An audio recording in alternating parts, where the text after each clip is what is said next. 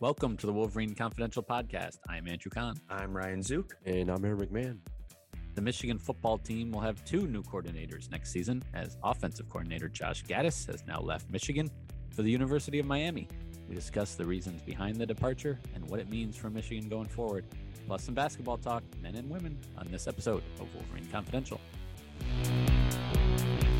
Okay, guys, as we talk here on Monday afternoon, February 7th, maybe Tuesday is when folks are actually going to get this in their preferred podcast platform. But our first order of business is Josh Gattis leaving Michigan voluntarily for Miami. And I think when you're at Michigan, it's always a little bit of a surprise if you go to another college to do the same job. But here we are. And my first question is, how did we get here? Aaron, start with you. That's, I guess, a good question. I'd start with the last month, maybe the last couple of weeks, more specifically, I guess, if you listen to Josh Gattis or heed his words. The last month in Jim Harbaugh's kind of flirtation talk with the NFL there was certainly some concern there that, him talking with NFL teams and potentially taking an NFL job, but obviously, prompt his staff to look elsewhere, looking for jobs elsewhere, because that's the reality of the situation. If your boss, the person that hired you directly at somewhere, ends up leaving for another job and they don't take you with, you should be very worried for your job, because especially in the sports world where coaches are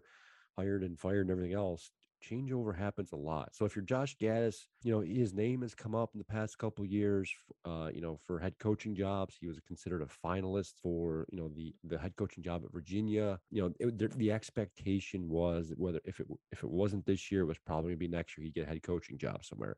However, Jim Harbaugh comes back from his interview with the Vikings, doesn't get the offer, so he's staying. But then there's apparently this back channel, Gattis gets word that he, I guess I'll read the text message he sent out to players yesterday. It was a long-winded one, but he said, the players, at least in part, he said, unfortunately, the past few weeks has told a different story to me about the very little appreciation I have here from administration. In life, I would never advise anyone to be where they're not wanted. You can take that any which way, and Josh Gattis hasn't had an opportunity, or no one's at least asked him to explain his message, but I get the vibe from that he wasn't happy with the way the last couple of weeks has panned out with regards to Jim Harbaugh potentially leaving and Michigan looking for a replacement. There have been talks that Josh maybe might have been up for the head coaching job had Harbaugh left. I gather from that text message he wasn't at least seriously considered, or nothing was communicated to him, and he was not happy about it. Yeah, I mean, I'll go back to kind of what I said when Gattis won the Broyles Award in the first place. I mean, yes, he is the offensive coordinator.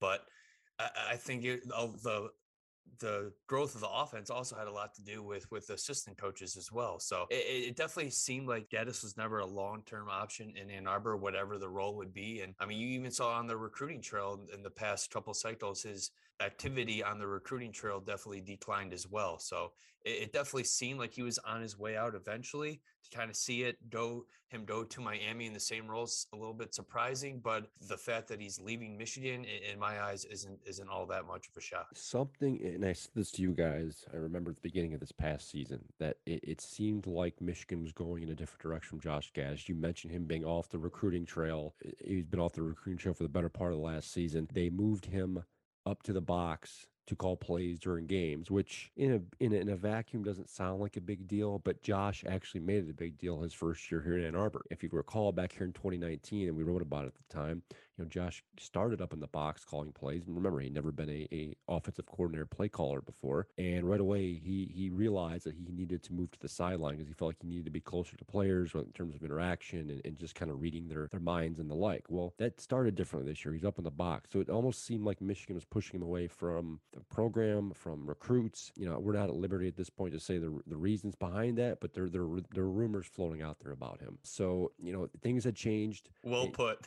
Yeah, things had changed, and then you saw as the season went on, the offense wasn't what Josh Gattis, envisioned when he first got here. Remember when he got here in 2019, it was all about speed and space, distributing the football as quick as possible, getting multiple guys involved. It was clear he was recruiting a different type of receiver, that kind of, the speedier type of guy. He was trying to transform Michigan's offense.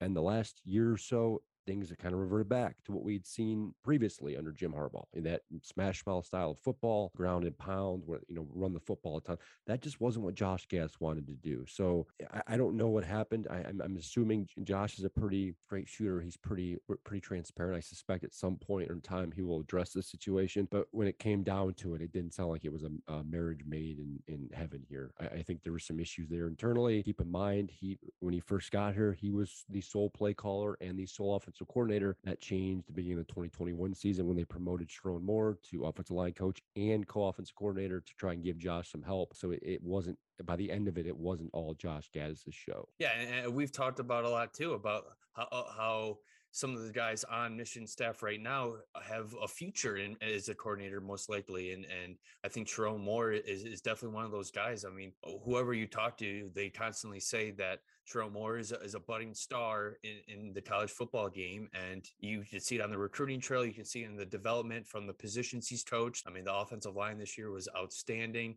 in the first year since he switched over there. And I think if there's one coach that is really good at building relationships with players and recruits, it is Sharon Moore too. Matt Weiss seems like he could be a candidate to become an offensive coordinator one day, possibly even at Michigan too. So it's not like now that Gattis is leaving, Michigan has to scramble and find and completely change things and go fishing for a new coordinator when there are some potential options internally too. It is kind of surprising that the top assistant coach, Broyles Award winner, is leaving in February, but again, I don't think it's the end of the world for Michigan. And like we've said, it seems like the writing was on the wall here for over the last little bit. Yeah. I mean, I remember our podcast when we hit on that award.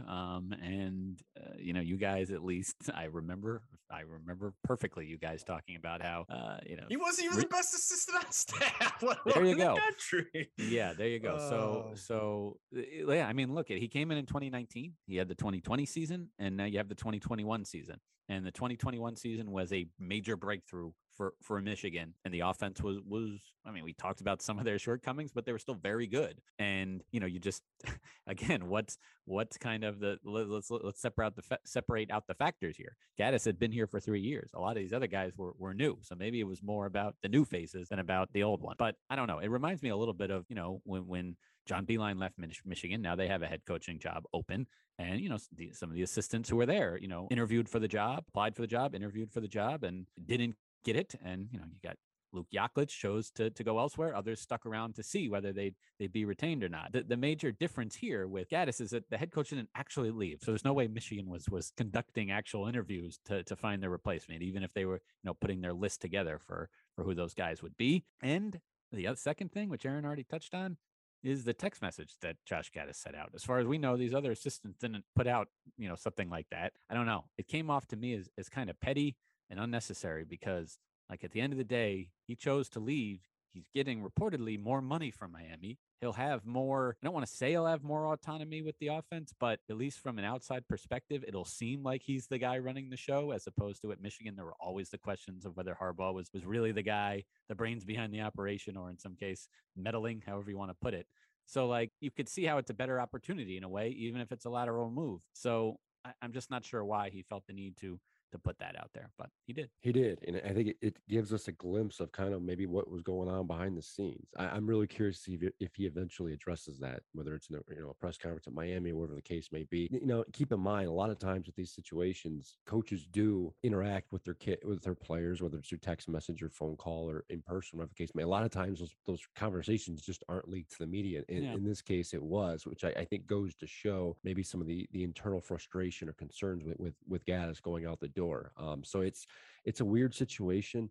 I think, and I had a conversation with somebody yesterday about this, but I think if Josh had left for head coaching job like last month, I don't think we'd be spending so much time on this because he was expected just to go elsewhere and get another job elsewhere. But the fact that he's going to Miami, like you guys said, for a similar job, offensive coordinator, it's essentially a lateral move. Although I would say I'd probably rather live in Miami than I would Ann Arbor, just by the weather and everything else. It's an odd situation. It's not the first time we've seen a Jim Harbaugh assistant leave for a lateral move. I mean, Chris Partridge did it a couple years ago when he was position coach to become, co-defensive coordinator. I guess you could make the argument at the time it was a step up, but it wasn't a pay increase. So sometimes people leave for different reasons. Josh, we have a glimpse at least of what were some of his more motivating factors here. Keep in mind, he still had 1 year left on his contract. I mean, he signed an extension last spring that extended him through the 2022 season. So he had at least another year, here at Michigan due.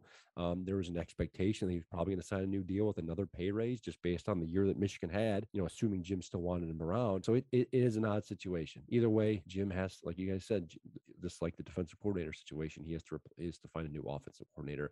We talked about this last week, I think, with McDonald leaving, potentially Jim looking internally. I think that's still a possibility. But I think more so with the offensive coordinator situation, it would not be surprised me if Michigan stays in-house. Matt Weiss, you mentioned him, Ryan. Yeah, I think some people have reported him as being the potential front runner, which I think is fascinating. He's never been a coordinator before, and a lot of time at the NFL level as kind of a position coach. But he seems to be a guy who Jim Harbaugh has leaned on a lot the last 12 months, almost like a right-hand man situation. So, but I don't think you can eliminate Sharon Moore either. I mean, technically Sharon is co-offensive coordinator at this point. So I think whoever Jim hires, and again, we talked about this a few weeks ago with the defensive coordinator position, whoever Jim ends up being hires as the coordinator is going to have a co-coordinator to help him out. So I think however which way this shakes out, Sharon Moore is going to get more responsibility, probably some play calling duties, but I don't think he'd be the only guy. So this is going to be a fascinating thing how this turns out. Like we talked about with the defensive coordinator situation, time is of the essence here. It's now February 7th as we record this. They're set to start we haven't seen the schedule yet for spring, but I suspect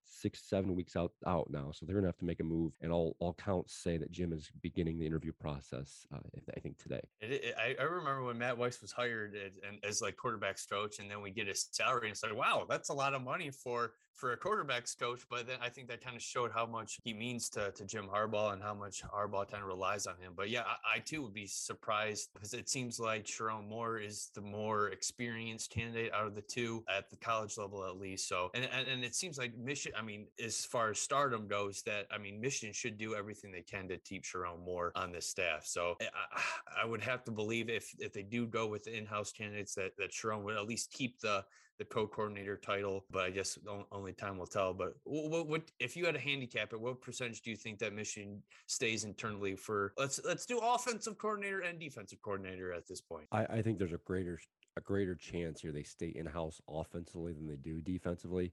Since we last recorded our podcast talking defensive coordinator, Jesse Minter's name has come up for the potential defensive coordinator position. He's now the defensive coordinator at Vanderbilt, another former Raider or 49ers staffer. So someone Jim is, at least familiar with, and has some folks he can lean on for advice and the like. But I think at this point, they're probably going to stay in-house with the offensive coordinator position. I was thinking about Sharon yesterday, and given the time, and this goes back to the time crunch here, if you do elevate Sharon Moore to being the main offensive coordinator and give him those play calling duties and the like, does Michigan have enough time to go find a reputable offensive line coach to fill that spot? Because here's the argument against that. You give Sharon all those duties and responsibilities. I don't think he's have enough time to work with the offensive lineman like he had last year. So you either have to move someone in that role or find someone else. So I think Michigan would probably be better off, say they do go the Matt Weiss route. I think they're better off, finding a quarterback's coach under short notice than they would finding an offensive line coach. And I think those are some of those parameters and some of those variables you've got to think about with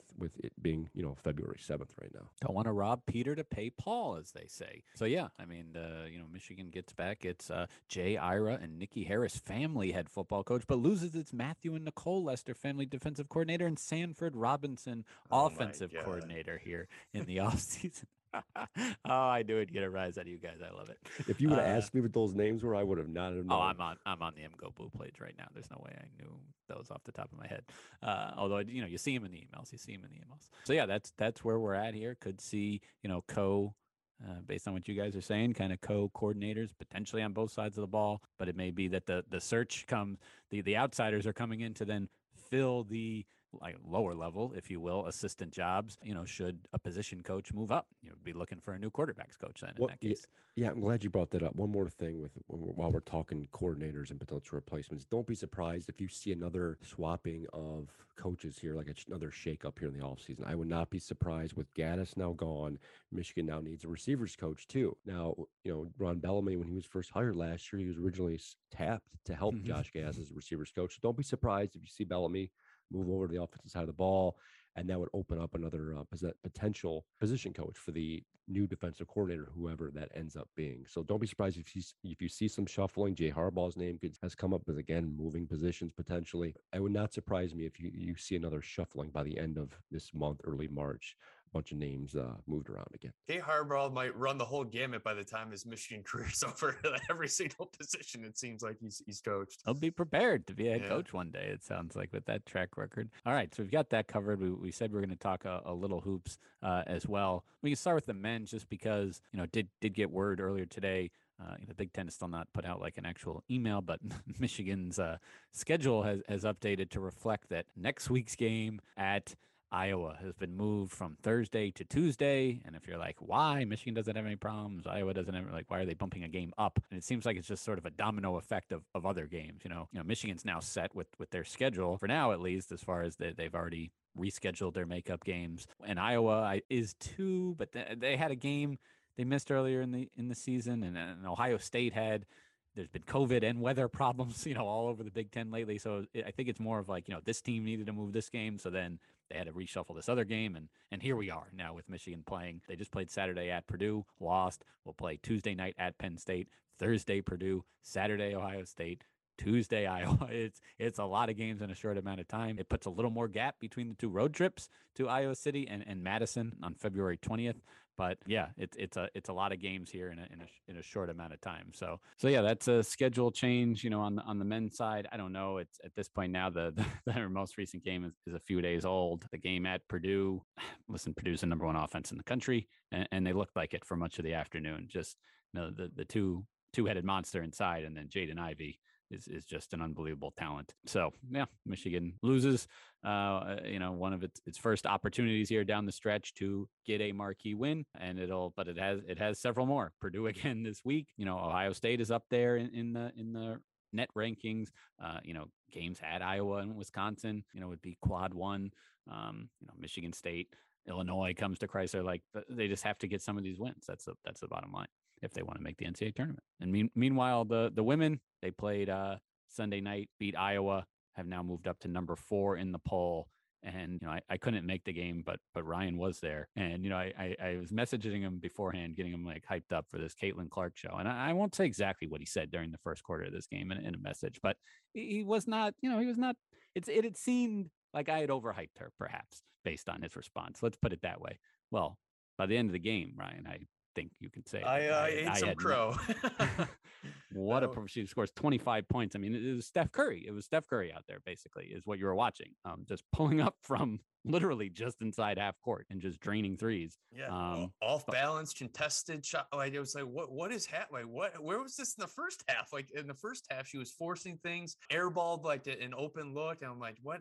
Yeah, like, Andrew, what's all this hype about? And then all of a sudden, yeah, that was the most insane 13-minute performance I've watched in person, I think, in my basketball, in the years I've covered any sort of basketball. That was incredible. And Michigan was luckily they built a 25-point lead in the third quarter there, because they got down to 5 points late, and it was all because of Caitlin Clark. I mean, I think that just kind of says it all about this women's team. Like, in the past, recently, they've been shutting down, turning these great scorers, great scoring teams, and holding them well under their average. Like Iowa, in the end, they couldn't really keep them down. But, they hit 90 some points and win the game. So it's like they have so many different ways to win games. They find ways to win instead of finding ways to lose. They were down a starter. I know Iowa was shorthanded, but, Michigan was out without its second leading scorer in Leah Brown, and Layla Filia comes off the bench and has a career performance. Yeah, 24 points for her, and was really effective in a lot of areas. It was surprising. Yeah, her career high going into the game was 12 points, and then she kind of bust out for 24. Nas Hillman was strong once again, and it's like, yeah, like you said, this team has depth like it hasn't had in the past, and it's really helping the Wolverines here this year. And it's a big reason why they're now a top 5 team for the first time in program history as well. I'd love to see, and I wish there was, like, Ken Palm stats for the women's game, just as far, I'm sure the programs themselves are keeping it, just as far as like, offensive rebounding percentage is the thing. How many misses does a team and then an individual player get? Like, on the men's side, the leader is at 20%.